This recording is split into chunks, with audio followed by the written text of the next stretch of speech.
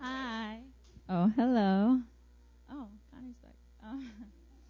Hi, everyone. I'm Elizabeth. I'm excited to share my testimony with you guys today.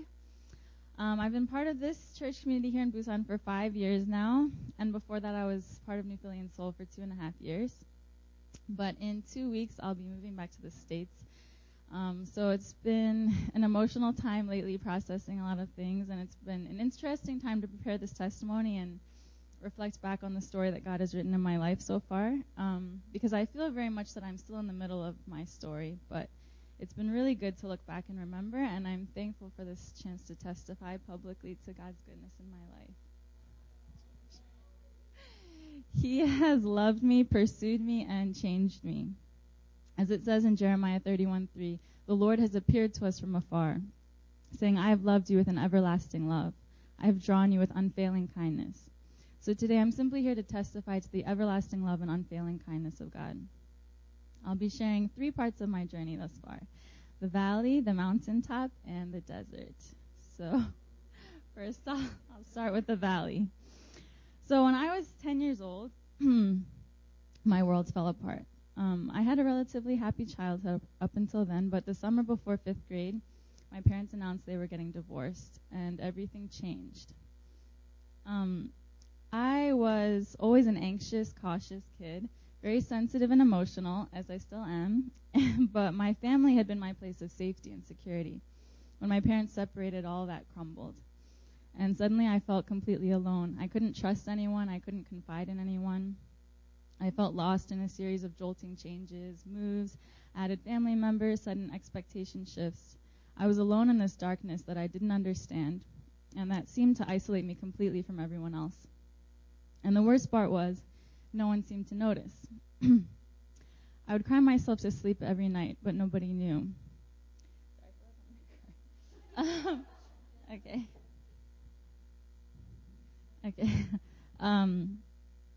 So I would cry myself to sleep, but nobody knew. And I decided I would just have to take care of myself from now on. But that seemed like a very lonely, bleak prospect. And then one night, God encountered me.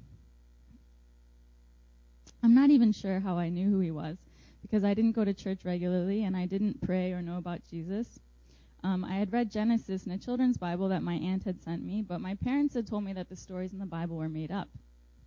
But even so, when God spoke to me, I knew right away who it was. It was God, the same God who had spoken to Abraham, Jacob, and Moses. He said, you don't have to take care of yourself. I'll take care of you. God found me in the valley when all around me was darkness, when I was weak and helpless, a lost little girl with nothing to offer. And he offered himself to me. So soon afterwards, my dad returned to his faith and started going to church, and I went with him. I learned about Jesus, got baptized, became a full-on church girl. I joined the children's choir, started reading the Bible every day. I went to retreats, missions trips, and everything. But all the activities weren't just religion to me. My faith was something very personal. God had saved me, and I loved him with all of my heart. However, things weren't all sunshine and roses. I had an intimate relationship with God, but I still carried a lot of sadness inside. I still felt alone and misunderstood a lot of the time. I still felt lost. And sometimes I just felt like my life was one long valley. My lowest point was in high school. I often had trouble getting out of bed in the morning because I just dreaded facing the day. I couldn't sleep at night because I was overwhelmed with anxiety. I felt hopeless. I felt confused. And I felt like I had to be perfect, that making mistakes were unacceptable, that mediocrity was unacceptable. I put an immense amount of pressure on myself and overworked myself constantly. I excelled in school and in my piano studies and was a model church girl and a model daughter. But sometimes I wondered what the point of it all was when I was miserable inside. I often felt guilty for my unhappiness because I thought a good Christian should be more joyful, more thankful, and more positive. Already I was failing God.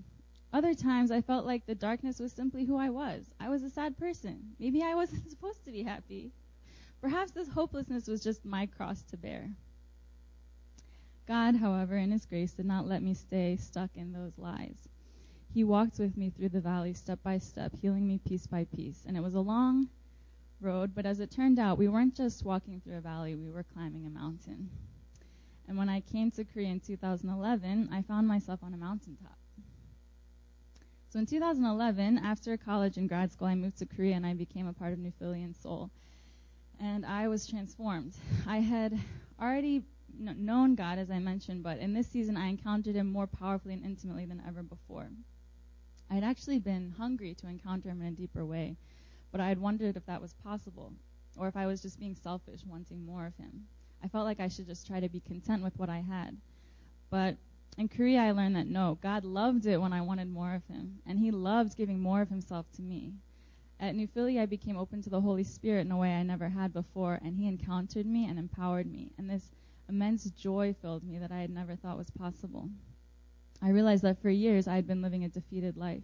I'd been letting the devil beat me up with lies like, you aren't worth loving, you will never change, no one cares about you.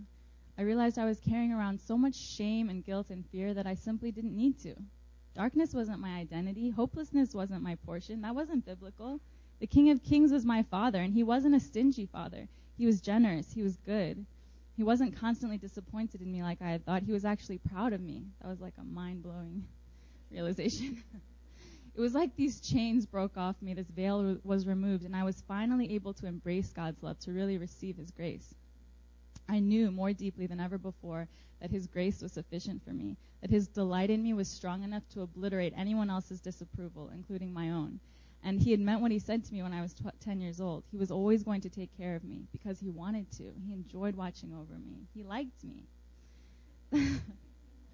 The parts of myself that I had disliked the most, my sensitivity, my emotions, my gentleness, became the parts of myself I loved and treasured the most, because God showed me that they were what he loved and treasured most about me. And he showed me that what I had perceived as weaknesses were actually my greatest strengths.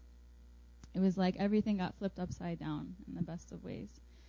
Once again, I felt loved beyond my wildest dreams. God had seen me and given me what I didn't even know to ask for or to hope for. He had found me and set me free. And I thought this season of intense breakthrough and joy would last forever. I thought it was supposed to. I thought that to come down from the mountaintop would be to fail. But what I didn't realize was that God actually had more for me. But the way to that higher place involved first going down into the desert. So, the last several years have largely been a desert season for me. No season is all one thing. There's joy and sorrow that are mixed together. But overall, it's been pretty rough. But I'm thankful for my desert season. First, because it has changed me. I've learned things that you can't learn from a book, but can only learn from the process. Things like humility and patience. Things like faith and persistence. Second, I'm thankful because I know that this wilderness season has actually been a qualifying season for me. That God has been taking me through the desert to test and prepare me for what's ahead. Like Jesus' desert season of 40 days or Moses' desert season of 40 years. When you ask to be used by God, which I have, you might not realize it, but you're asking to be sanctified, first and foremost. It's been hard, but God has been with me each step of the way. When I've been angry and bitter, he has wrestled with me, like he did with Jacob. When I've been heartbroken, full of painful questions, he has wept with me, like he did with Mary and Martha outside Lazarus' tomb. When I've had no strength left, when I felt like giving up, he has put me to sleep and restored me, as he did Elijah in the wilderness. At times it's been painful, but in the desert, God's actually been bringing me into deeper levels of freedom. He's been breaking chains off of me and lifting heavy burdens off of me, just like he did on the mountaintop, just in a different way. But now as I step forward into this next season, moving back to the States, kind of stepping out into uncertainty, I feel afraid. To be honest, I feel a lot of fear. I literally feel like I'm stepping out onto water. Nothing solid about it, a path so uncertain and flimsy that it seems inevitable that I'll sink.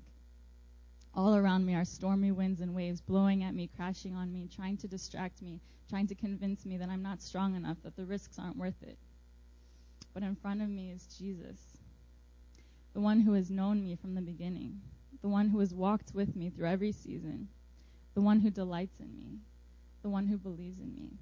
And when I look at him, everything else falls away. He says the same words that he spoke to me when I was young, from Isaiah 43. Fear not, for I have redeemed you. I have summoned you by name. You are mine. When you pass through the waters, they will not sweep over you. When you pass through the rivers, I will be with you. The flames will not set you ablaze. So I don't know what the future holds, but I don't have to. All I need to know is that I am his and that he is good. His kindness never fails. His love is everlasting.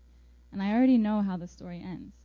It ends with Jesus bringing me home, to be with him forever, to worship and delight in him unceasingly. It ends with brightness and glory and uncontainable joy. Praise be to God.